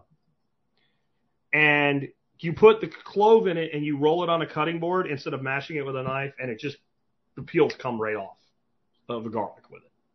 And so I have one of those. I don't know where we got it. I think my wife bought it. And so I went through a whole head of garlic with that. I threw that into the mini food processor, threw half of a white onion in there. And then I put in a little bit of soy sauce, a little bit of Worcestershire sauce, and started processing it. And I looked at it and went, that's not liquidy enough. So I added a little water, did a little bit more, added a little water until I got a nice paste. And then I took those wings, which I broke into sections. I don't do wings whole. I do them in sections. And I threw them in a bowl. I did my seasoning into the paste. So I did some cumin and chili powder, and I think thyme is what I added to that, which also goes in jerk, by the way. So I put all the seasoning right in to the paste. I took the wings and I threw the paste and I massaged the wings in a tub. Then I added that baking powder, 3 tablespoons of baking powder for like 46 wings. When I say 46 wings, I mean 46 individual pieces, so flats and drumettes, right? And again, that came out to less than 1 carb a wing, about less than half a carb a wing. And the crisp on those was amazing. The other thing I did with them, right, this is like secret sauce stuff, I did the indirect oven or indirect grill cooking method where the side burners are on, the center's off, they're in the center. After I laid them on the grill, I took pork panko breadcrumbs and sprinkled it on the top. Halfway through the cook, flipped them and hit them with some olive oil spray and did that again. It's okay. My wife really likes it. That's why I do it. You don't need it though if you use the baking powder. The crisp of that skin is absolutely unfreaking believable. Next, cold smoke, then sous vide your brisket. So I did this for the workshop last year. So you take a brisket whole or a piece or whatever you want to make, throw it on your grill with a smoke tube or two, and smoke it for like 8 hours of cold smoke. Now, I've watched people on YouTube say that when you give it a long smoke with sous vide, it's over smoke taste. This is what I do that's a bit different. Instead of immediately sous videing it, after it comes out of the cold smoker, I leave it uncovered. I put it in the refrigerator on a rack with the drying or the cooling rack, like I said, on top of a sheet pan, and I let it air dry. And that lets the excess, because what happens is when you vacuum seal it, you're forcing way more smoke into it than the meat would naturally take on. I let that sit overnight, seasoned however I want it. I put it into a cryovac bag, and then I sous vide it. Now, this is making the case for switching to a chamber vac bag, because you really can't do this with a regular vacuum sealer because it will mess the seal up. Soy sauce, a couple tablespoons on both sides of that brisket inside the bag once it's already in the bag, and there's just it does something. I'm not a huge fan of soy, but we're talking about a freaking 18-pound brisket with 4 tablespoons of soy sauce added to the bag. And whatever you would normally herbs crust season your brisket with. And then when you take it out, go ahead and sear it with a torch or what have you. A torch is what I use for a brisket because it's big and odd. The beauty of this is you can cook a brisket to, let's say, 140 and do it for 24 hours, 24 to 48 hours. Anything longer than that, it's too long with a brisket, even with sous vide. You get a medium pink brisket that's fork tender. It's and you got a flat and a point with a brisket. The flat is the part they make chopped brisket out of. It's got the real heavy fat marbling in it. You do that, you take that point and you slice it instead of chop it. It's almost like a Kobe steak. It's pretty insane because of the pure amount of fat that's in that particular cut off the brisket. So that is one, everybody should do that in your life. If you have like a chamber vac like I do, and chamber vacs, the one disadvantage is there's only so much room in the chamber, so you can't fit a whole brisket in a chamber vac that most of us would own. Just cut it in half. Make 2. It won't matter. I know everybody wants the big giant brisket, but nobody eats it that way anyway. So go ahead and just cut it in half or thirds or whatever you have to do, and then put the individual bags in whatever you do for sous vide cooking. When I did it for the workshop, I did 3 whole briskets, and one was like probably the big super cow, right? Massive cow that this thing came from. I used a cooler, an igloo cooler, and I took a piece of plywood and I used a hole saw that the sous vide thing would fit through, and I just set the lid open and put the plywood over it, and I did it for, I think, 36 hours. People raved on it. Yeah, is soy sauce made with soy? Yes, it is. It's also fermented, and again, I'm not suggesting you make it a daily thing. So Jeff asked that. Moving on, let's talk about lemon in chicken, but specifically broth or soup. I'm not huge on the lemon chicken craze. I do a lemon pepper chicken that's really good, but I mean, there's people that like they can't get near chicken without turning into lemon pepper chicken. It's really good, but there was an old show called Everybody Loves Raymond, and Deborah, the mom, like the only thing she could make was lemon chicken, and whoever wrote that into the character was pretty switched on because it's so easy and it's so good that it can become a crutch. Right, so it's something like I might make that every other month once. I'll do a chicken thigh recipe that's on the website that I do a lemon chicken. It's kind of an emulation of the chicken that you used to get at Panera Bread in the chicken bowl. It really came out fantastic, but it can become a crutch. But when it comes to making chicken soup or broth, I always cut a lemon in half and throw half a lemon into the stock. The whole thing, I don't worry about the pith being bitter or whatever. We're talking about 1/2 of a lemon to a stock pot. There's something about that acid and that balance that it just drastically improves chicken broth. So that's a quick one. But it's something that many people just wouldn't really be aware of to do. It doesn't seem to make a lot of sense. Why would I put a lemon in my chicken soup? But you talk to a lot of old ladies, And if they're willing to give you some of their secrets about chicken soup, I'll give you a couple of them. One, if you can get them, you use the feet. The feet have so much gelatin and collagen in them. My grandmother used to scream at the butcher down at the grocery store, crazy old Ukrainian lady, "You don't give me the feet because you're ripping me off." You know, like Grandma, I don't think the chickens that come to the store came with feet on them. And the guy's like, "If you want feet, we have them over there." You know, they had a little section with chicken. "I don't want to pay extra for the foot. I bought the whole chicken." She was pretty funny. So one is the feet. Two is if you make wings and you buy whole wings and you part them out yourself, save those wing tips. They work a lot like the feet. There's tons of collagen in those little tips. So throw a big handful, like just put them in a little bag and freeze them. Maybe freeze a dozen to a bag. When you're making stock, take those out and add them to the stock. And you'll get a much more viscous, thick broth. But yeah, the other one would be the lemon. And there's a lot of those old ladies, they will not tell you this. They will not tell you those things. Those three things are closely guarded secrets that I only know because I was my grandmother's grandson and I took an interest in the kitchen. And sometimes she didn't tell me. I had to watch. She had her secrets. All these old cooks do. I don't believe in secrets when it comes to cooking. I like to give away everything like I'm doing right now. So that's really important. Now, I want to just finish with like a lightning round because I gave you a bunch, but I want to give you so much value today. I want you to get excited about cooking. I want to get emails from people 2 months from now to say, because all this shit you did again, you big jerk, we calculated it. We saved $400 or $200 or $300 in the last 60 days for meals we would have eaten out or things we would have thrown away that we turned into food.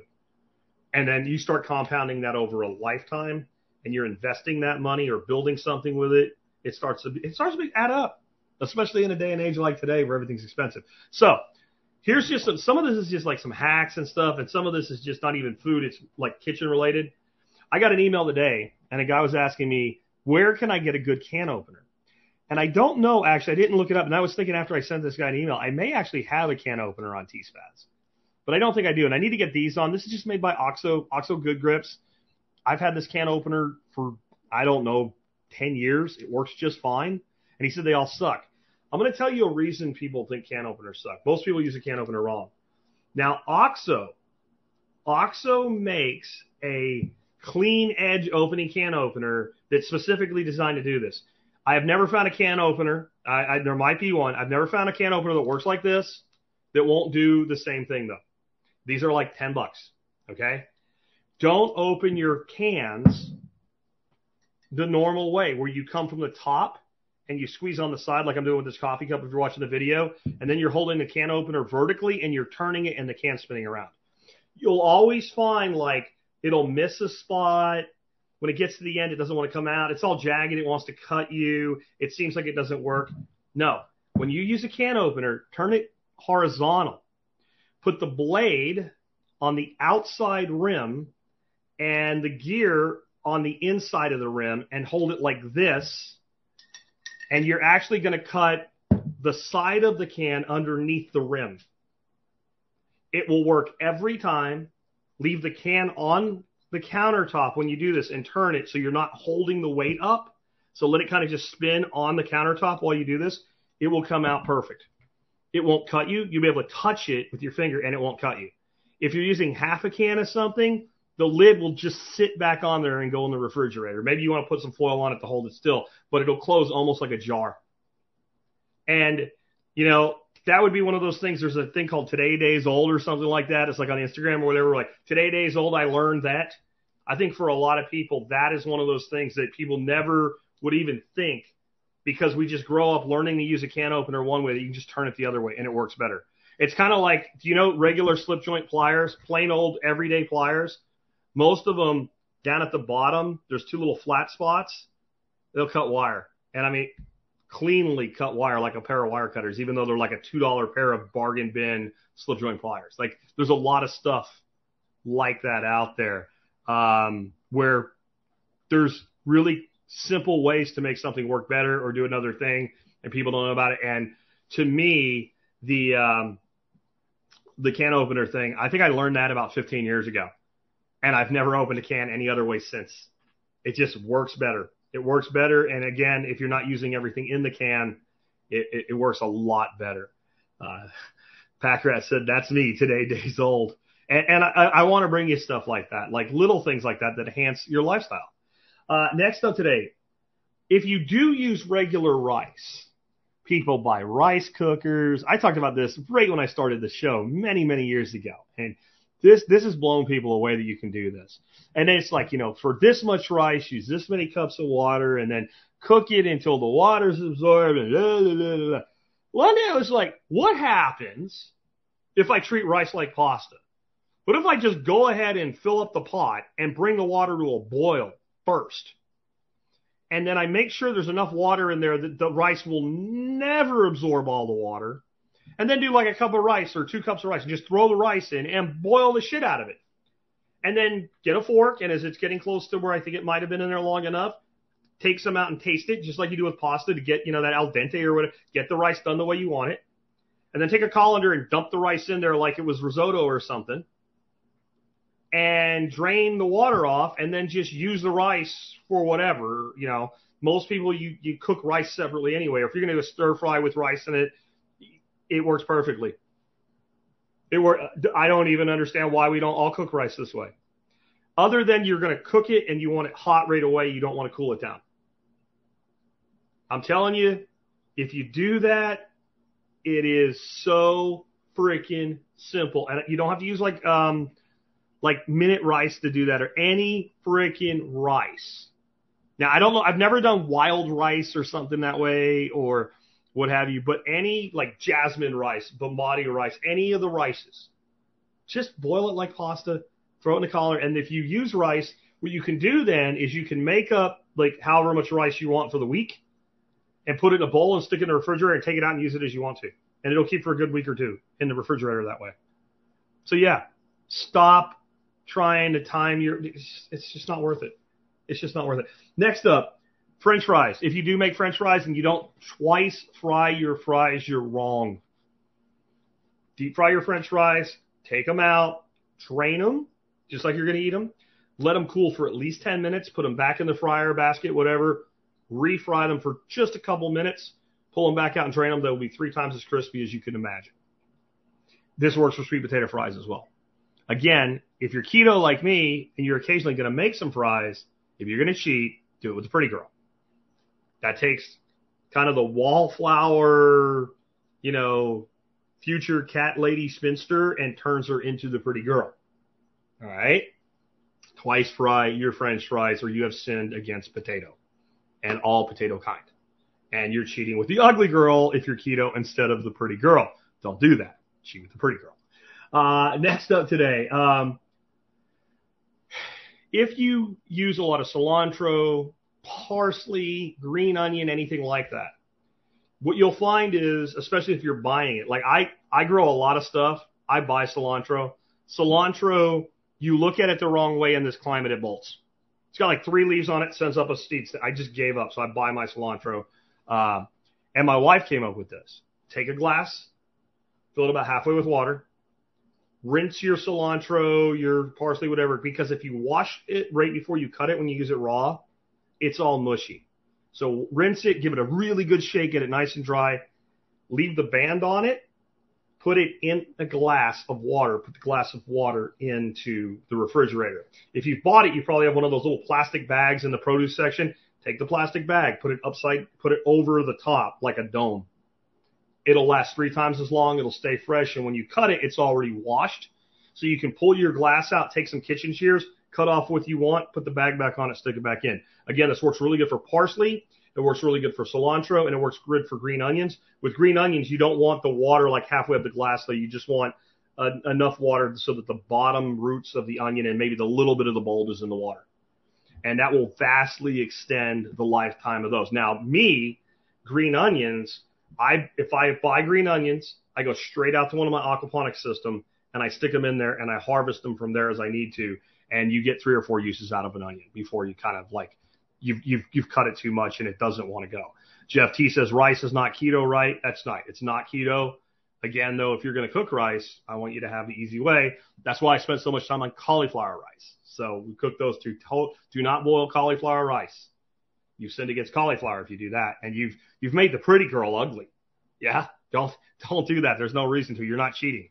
All right, let's move on from there because again, I want to give you a bunch here at the end. How about I talked about the indirect grilling? Put all those 45, 46, whatever it was, chicken wings. I put the center of my grill. Turn my sides up on high, 500 degrees in there. Those wings came out banging. I know what you're thinking, but Jack, think of all the chicken fat and spuge that just drip down into your grill. And when you light those center burners, inferno. Nope. You size this appropriately to your grill and what you're cooking. But I have a 6-burner Weber. It's huge. And so I got a pretty big center. It's about half of a standard size grill for my center. 2 of the the smaller size aluminum throwaway baking pans, like you use at Thanksgiving for your green bean casserole and shit like that. You get 2 of those. Take the burner distributors out so that it'll go down lower. So you're sitting right on the burners. Put them under the grill. 2 of them fit just about perfect for me. I have to smash one a little bit. Put the grill back over them. Put your food over that. All your drippings go into those throwaway aluminum pans. When there's enough in there that it's an issue, throw them away, get some new ones. They're less than $1 a piece. You never have all that goo in your grill then. Now, when you're cooking over open flame, your drip downs flare up as it happens. You move it around. You don't get but if you cook, anything indirect long that has a good fat content, you're just going to have an incredible, incineration event when you eventually turn those burners on. So that is a big time saver, and it's also a life extender for your burner units in your grill, which can be quite expensive. Next, if you're going to put avocado on a sandwich, a wrap, anything that you're going to pick up and eat, including I like avocado on a burger, but Jack, you can't have a bun. Well, I will eat burgers, no bun, on a plate. I will eat burgers in a lettuce wrap. I will eat burgers on a chaffle.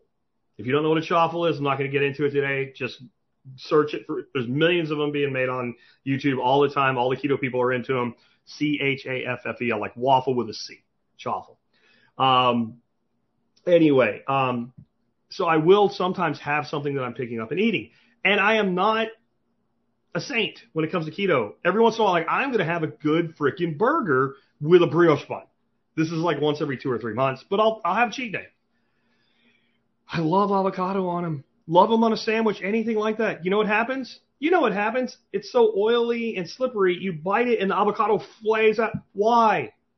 There's not that much difference in texture. Mash the avocado into a spread like guac. You don't have to turn it into guacamole. You don't have to put, onions and peppers and cilantro in it. Just mash it and put it on whatever you're eating and it won't slide out and escape from you. Salad, I'll leave it in chunks and all, but mash just works so much better. And then last, sticking with avocado for a minute. It's really popular on Thanksgiving to do that. Not Thanksgiving. Where the hell I get Thanksgiving? Probably because I'm talking about food and it's the food holiday. St. Patrick's Day.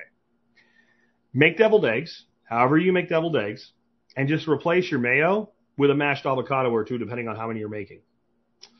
And you just mix your yolk, and a lot of times people use I use relish, sour gherkin, pickled relish in mine, and a little bit of paprika. But instead of using mayo, mash up your avocado and then mix that into your egg yolks, and then you put them back into the whites of the hard-boiled eggs. So that's my last one for you today. That is, it's so good. It's so freaking delicious. And, avocado, I'll put avocado on anything. I mean, just about anything. I love avocado. And again, a little shopping hack.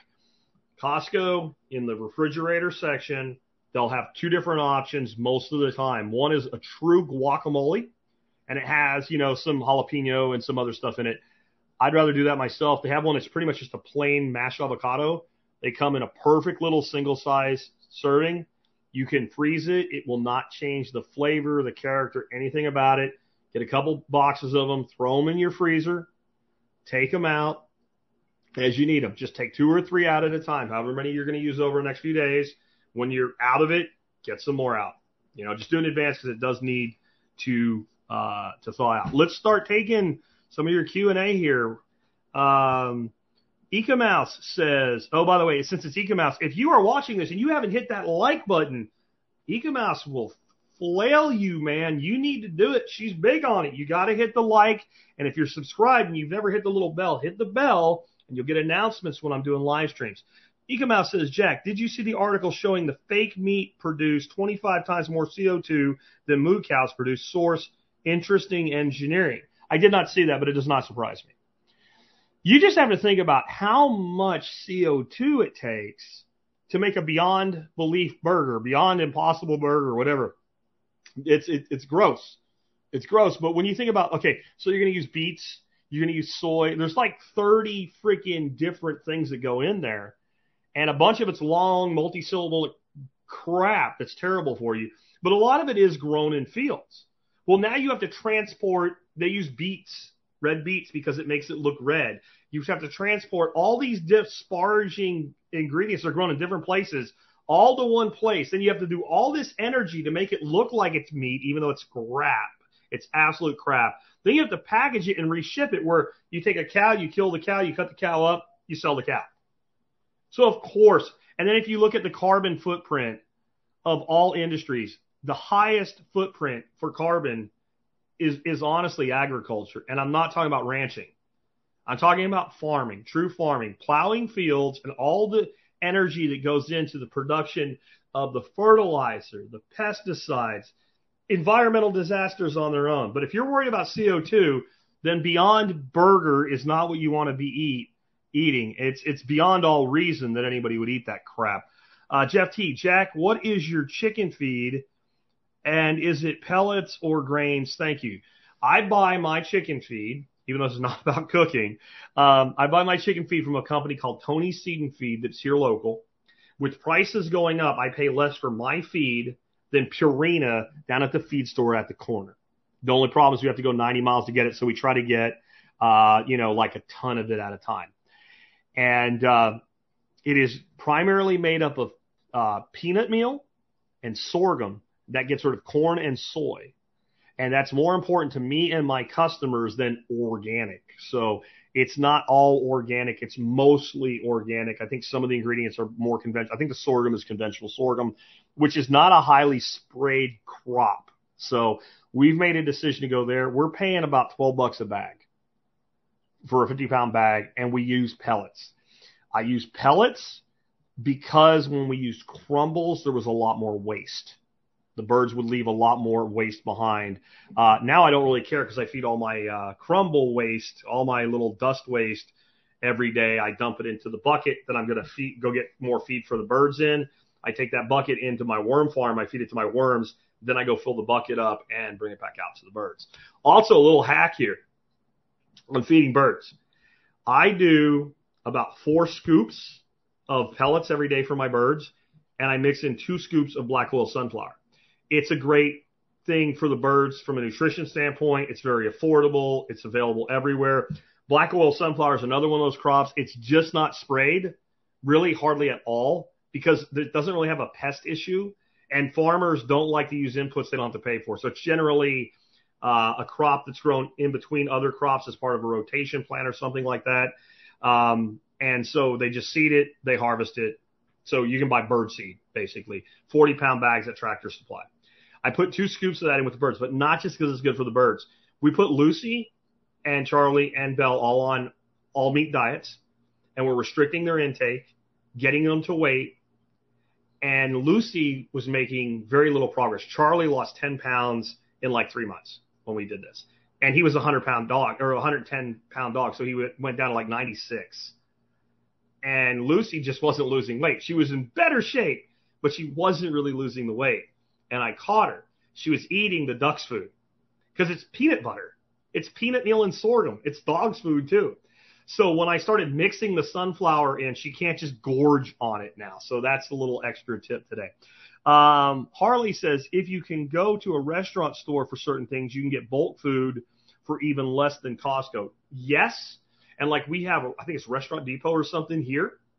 And a lot of times you have to be a restaurant or in the food service industry to get allowed into them. You have to get set up with an account, and then you can go anytime you want. You only have to do it once. It's kind of like buying a membership at Costco or Sam's Club. But if you run a little farm business, you can use your LLC for your farm business, and most of them will let you right in. I buy my packaging and stuff like that here, because it's not like they approve you for specific things. They just, you're a legitimate, food supply industry. And so once they do that, then you can go in and you can get, chicken thighs for well under $1 a pound and stuff like that. Just a little add on there. Learned that from my buddy Michael quite a long time ago. Hoskus 14 says, will that boil trick work with ghost and reaper peppers? I imagine it will, as far as like boiling the pepper before you use it to drag down the heat. The more you have of heat, the less the effect will be. But I guarantee you, if you took like a ghost pepper or a reaper pepper or a habanero or something like that, seeded it and removed most of the pith and boiled it for a minute or two, I don't know how much less hot it will be, but I do know that it will be less hot. And you'll have to experiment with that. God bless you as you do. When you find out I'm wrong. I don't know. The only thing I've done it with is jalapenos and serranos. And a good serrano is right around double the strength of a jalapeno. And you can take serranos in a minute. They're just like a jalapeno. They come down to nothing. So where does that end? I don't know. If anybody's done it, you can let me know. But I haven't actually met a lot of people that know the douse in hot water trick, because it works really, really well. Richard said, is the shirt from SOE Tactical? Yes, it is. And for those that can't see the shirt, I'll read. It looks like a Tylenol shirt, and it says extra strength tyranny for Americans, right? And this is one of the latest shirts that John sent me. I really dig it. I'm probably going to wear this when I present down in Bastrop on the weekend, either this or the other one that he recently got me. But yeah, most of the time when you tune into a live feed and you see me on a video, not always, but most of the time, I'm either wearing a shirt from John, because he sends me almost one a week now, or I'm wearing one of my own from TSP Swag. Remember, we have great gear at tspswag.com. We have some new stuff coming. We're going to be having something coming out soon, I hope, for the Grow Noster initiative. Anyway, moving on. Eddie says, yep, frozen pork roast on Sunday in sous vide for 2 hours, 145 degrees, then 2 minutes on the grill. Yeah, it doesn't have to be steaks and all. You can do roasts. You can do anything. By the way, I didn't put this in today as a hack. If you have something frozen, I know I've talked about this before, but I'll go ahead and throw it in today. If you have something frozen and you need it defrosted quickly, sous vide.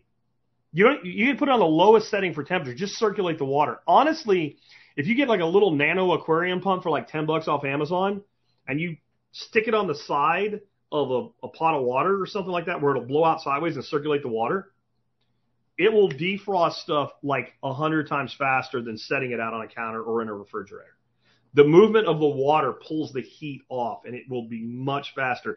You do want it in a bag that's totally sealed, though, so you don't waterlog your meat, because waterlogged meat is bad stuff. Art by Lee Murphy says, there's a rice made of hearts of palm, not ideal and expensive, tends to be slimy, not to mention the environmental costs. I don't think that heart of palm is that evil of a thing in of itself.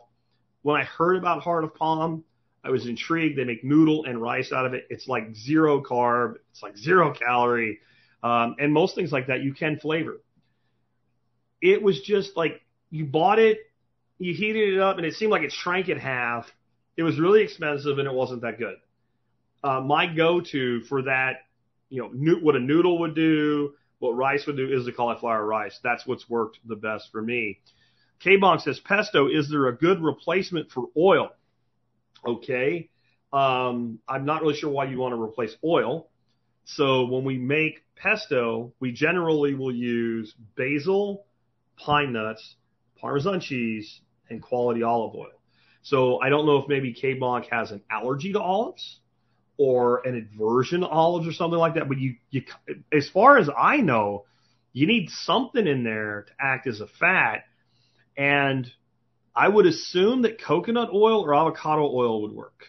I've never made it with either. Avocado oil is really neutral, so it would probably be just fine.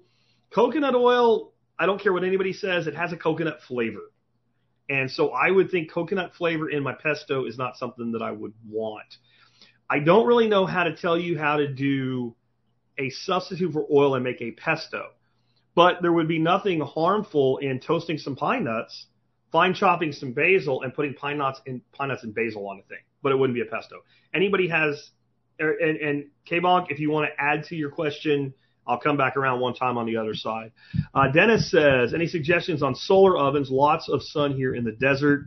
I will, if I don't forget, because I can't think off the top of my head of the sun oven I used to own, but it's the big box-shaped one. I honestly gave mine to somebody in a barter deal. I found myself barely using it. It certainly worked good, but that would be the one that I would recommend. But I'm not big on sun ovens.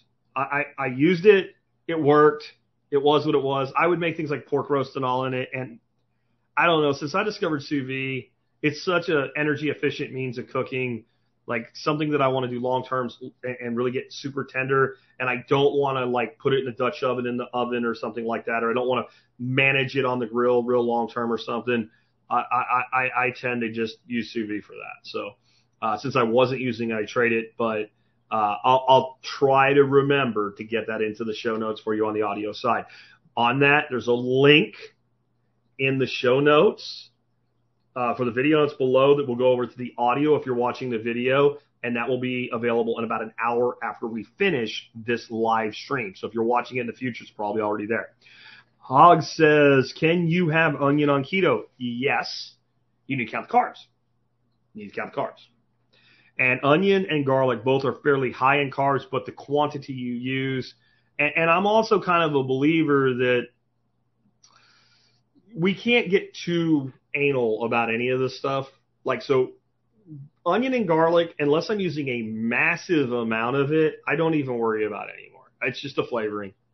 And, if you're sitting down eating a pile of onions, like onions actually have quite a bit of sugar in them, but dicing up an onion and using it in a dish that makes 8 servings, I'm just not that worried about it, especially 2 meals a day, barely drinking alcohol, mostly carnivore, and I'm like ketovore, I guess. Like I do eat some vegetables and all, but there are days that there's times I go 2 or 3 days in a row, nothing but meat. If there's garlic or onions and all, it's like because it was in the pan that the steak was cooked in. So you can eat anything on keto.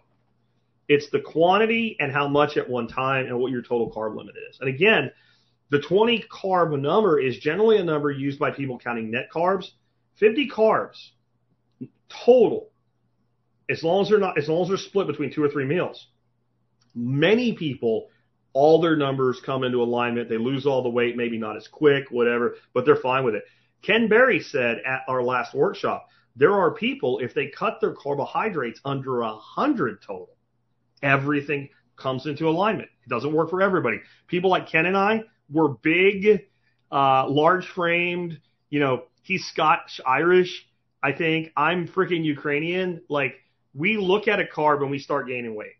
So everybody has their own thresholds. I encourage you to find it, but you will be shocked. So many people are shocked. If you start tracking your carbohydrates and you're not on a carbohydrate restricted diet at all, and you just eat like normal, a lot of people are eating 300, 500, 600 carbohydrates a day. We had a family member who started doing this, and she called my wife and said, oh, my God, I tracked my carbs for a week like you told me to. I didn't change anything. I just tracked them using a keto app, and I'm eating on average 400 to 500 carbs a day. And that's all sugar, guys. I don't care what anybody in the mainstream tells you. It's all sugar. Eddie Carter says, growing freezer bags of all scraps for veggie broth. Oh, yeah. Yeah. I don't do that as much as I used to because I do a whole lot of feeding ducks and feeding worms now.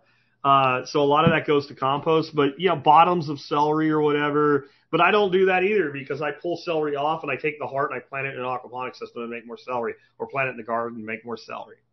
But yeah, if you have veggie scraps that would make good broth, whether you're going to do it with bones and make a bone broth that has a veg, or you're going to make a vegetable broth or whatever, just save it. and toss it in a pot and make your stuff. Art by Lee Murphy says, today I started setting up my new bow fishing rig. Now I get to learn about all to better prepare trash fish, mullet, gar, tilapia, etc. Future episode topic. Yeah, let's talk about a few of those things. Mullet, I have never successfully cooked a mullet in a way that I would want to eat it other than one way, smoked. You got a lot of bone to pick through with mullet and stuff like that, but smoked mullet's pretty good. I have everything else I've ever tried with I haven't liked. Gar is actually a delicious fish. It's just a pain in the ass to butcher. But gar is fundamentally delicious. Tilapia tastes like whatever you cook it with.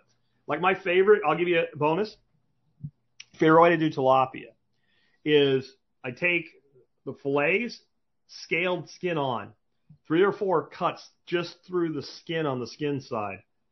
And then I'll make a base. Now, if you use it without reducing it to a thinner thing, it will stick like a paste and it will burn.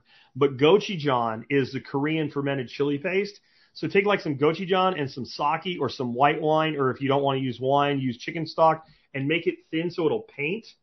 Salt and pepper a tilapia fillet, good on both sides. Then paint one side with the gochujang stuff. Let it dry. Flip it, paint the other side. Do it twice each side and grill that.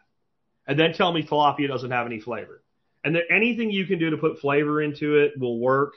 Let's go back over here and see if I had any follow-up from K-Bonk or any other questions. I'm just looking for all caps. Okay.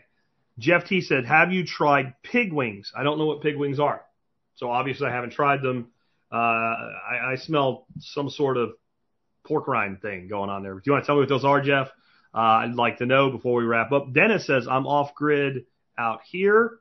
Okay. I don't know why that's in all caps then, because that's not a question. And I don't see any more questions. I think we've wrapped up all the questions. Thank you guys for tuning in today. Hope you enjoyed this one. I get some shit from people sometimes. Like, this is a prepper topic. Do you store food? Yeah. Do you know what to do with it? No. Then yeah, I guess it is for you. Do you have more money than you know what to do with? No. Then I guess this is for you. Do you like good food? Yeah. Then I guess this is for you. This is, again, Lifestyle Design 101. I really encourage you, especially homeschoolers, make this part of your curriculum. You know, my wife tomorrow has plans to do something with the kids. You know, Burger King makes chicken fries. I'm sure they suck, but kids like stuff like that. It's a keto chicken fry using canned chicken, egg, I think a little bit of cheese, and pork rinds. And basically you mix it all together and you form them into little sticks and you put them in the oven and you bake them. Will they be good? I don't know. That's my final thing. There's so much that I make that's so delicious. The first time I made it like, oh, I know the flavor profiles here. It's wet or it's goopy and I had to play with it to figure out how to do it right. There's stuff that I just threw together and it was fantastic right from the get-go. And there's stuff that I tried and I went, well, I'm never doing that again. You are not joining the Marine Corps, right? You're not joining the Army and the Marine Corps put together. You are not enlisting in a service for the rest of your life because you take some shit, throw it together and try it. If it sucks, if it's the first time you made it and you're iffy on, have a plan, what I'm going to eat if this doesn't work, yeah, and try it. And if it's almost there, play with it. And you'll develop your only stuff. Oh, okay. Dennis says, sorry. He's saying he was off grid because that's why he wants a solar oven. He's off grid. I would really encourage you to get a good propane outdoor stove or something then. And bring in, if you can get, I know where you're at now and it might not be as easy, but if you can get a propane delivery truck, put in a 500-gallon pig. And also, like where you're at, there's mesquite trees everywhere. And if you chop up a bunch of that and keep it as a fuel wood, it cooks so freaking delicious. Anything that's good cooked over a grill is better cooked over mesquite. I don't know for high temperature grilling if there is a higher value thing than mesquite for grilling compared to charcoal, compared to hickory, oak, gas, hickory. I don't care. apple, all the good cooking woods. I don't care. Pecan, mesquite, it burns so hot. You get such a good sear. When you light mesquite chunks, I start to salivate before any food goes on it. It's that good. So I would also encourage you to build up a stockpile of mesquite for your cooking as well there. But I will try to remember for you, Dennis, to get that solar oven into the show notes. I'll also tell you, I've had the guy from that company on air. And if you go to my site, thesurvivalpodcast.com, and put in solar oven, not only will you find the company that I'm talking about, you'll get a whole show on solar oven cooking. Again, I don't do a lot of it, so I brought somebody on that actually owns the company that makes the solar oven. So I'll throw that to you as well.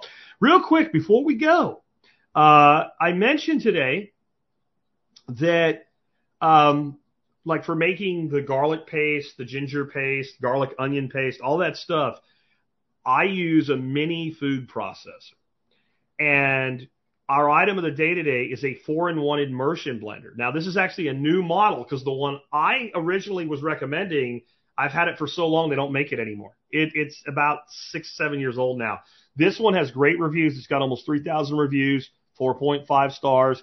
Even though some people game the review system, when you get to that number, you're probably not gaming it. It works a lot like the one I have. It's an immersion blender, plus it has some other doodads, and it has the mini food processor. This is why I recommend and if you don't buy this one, I recommend a 4-in-1 immersion blender. The highest quality one that's out there is made by Braun, but it's about $80. This one here is $29.99. Here I am with it on Amazon. What are you looking for? If you're going to use it like 5 times a week, I might buy the Braun, but if you're going to use it like a normal person, then probably this is the one that you would need. $30, and it will last. Again, mine's lasted like 6-7 years. The little whisk thing and all the stuff that comes with it, the immersion blender and the mini food processor. You can buy an immersion blender and a mini food processor, but you only need one motor. So by buying this, you get the mini food processor and the immersion blender. I like the immersion blender for soups, like squash soups and stuff like that, eggplant soups, because what we used to do is we would take the stuff out of the pot when it was ready to be blended, put it in a Vitamix, blend it, and dump it back in. And you had to use 2 pots if you're making a big pot because you couldn't get it all in at once. Scalding hot soup being transferred, it's kind of horrifying. So I wanted an immersion blender. I don't like unitaskers. You guys know me. I like this function stack. So found this guy, and I realized that I got the mini food processor, and I realized how many times I'm like, I should get the food processor out for this. And then I don't want to get this giant like 14-cup food processor out, right? And so I'm like, I could use that. And I was like, I was going to get a mini food. So I got this and get both. And this is what I used to do, my garlic paste, my little, if I'm going to make a little bit of pico for, like we're doing tacos without tortillas for dinner, I'll make some pico, tomatoes, onions, jalapeno, cilantro. I use this. Why get that giant thing out to make, a couple cups of something? So I really recommend this, and I really recommend that you learn more about making your own paste and stuff like that. And it is one of the easy button ways to add flavor to things like wings and stuff like that. Make up a garlic onion or garlic ginger or, green onion and ginger or any kind of paste like that. Just add some water, get the consistency you want, massage it, let it sit on your meat. It's fantastic. And remember, you can always support this show and the work that we do by doing your online shopping starting at tspaz.com, T-S-P-A-Z, tspaz.com. Go there. Even if you don't buy something I recommend, you can help me just start there. Use the links there. You'll help us out. And if it is reviewed there, I own it. I bought it. I spent my money on it. I would buy it again, or I would not recommend that you spend your money on it. With that, let's go ahead and wrap up today. I really appreciate you guys hanging out with me in the live stream. If you want to catch a live stream, tspclive.com will show you the next coming live stream, unless it shows the one that already happened. That means I haven't updated it. Generally, I update it first thing in the morning each day, so we'll have that day's live stream for you. Or get on Telegram or follow me on any of my social media, Twitter, MeWe, all of that stuff, but especially Noster. You follow me there every morning. Once I set up the stream, I announced the title, what it's about, and how you can pitch in and be part of it. Definitely come check out a live stream. It's a totally different experience. Again, thanks to everybody. I'll catch you tomorrow with another episode. Wednesday, we do have an interview. Rewind Thursday, Expert Council on Friday. So even though I'm gone for a few days this week, I'm pre-doing shows. You're only going to get one rewind. And guys, I'm not going to tell you what it is today. The rewind that I have for you this time is one of the most important shows I ever did. It's highly underrated how important it is, especially people that don't have kids, because you know people that do, or someday you might. And you really need to listen to this one. What is it about? You'll find out Thursday when I release it. But don't skip the rewind this week. Catch you guys tomorrow with another episode. Thanks for being with me. Are they gonna bail you out or just run you around? They said you should have a house the American way. $1 down, $1 a month, and you never have to pay. There's a better way to do this. Let me show you a better way.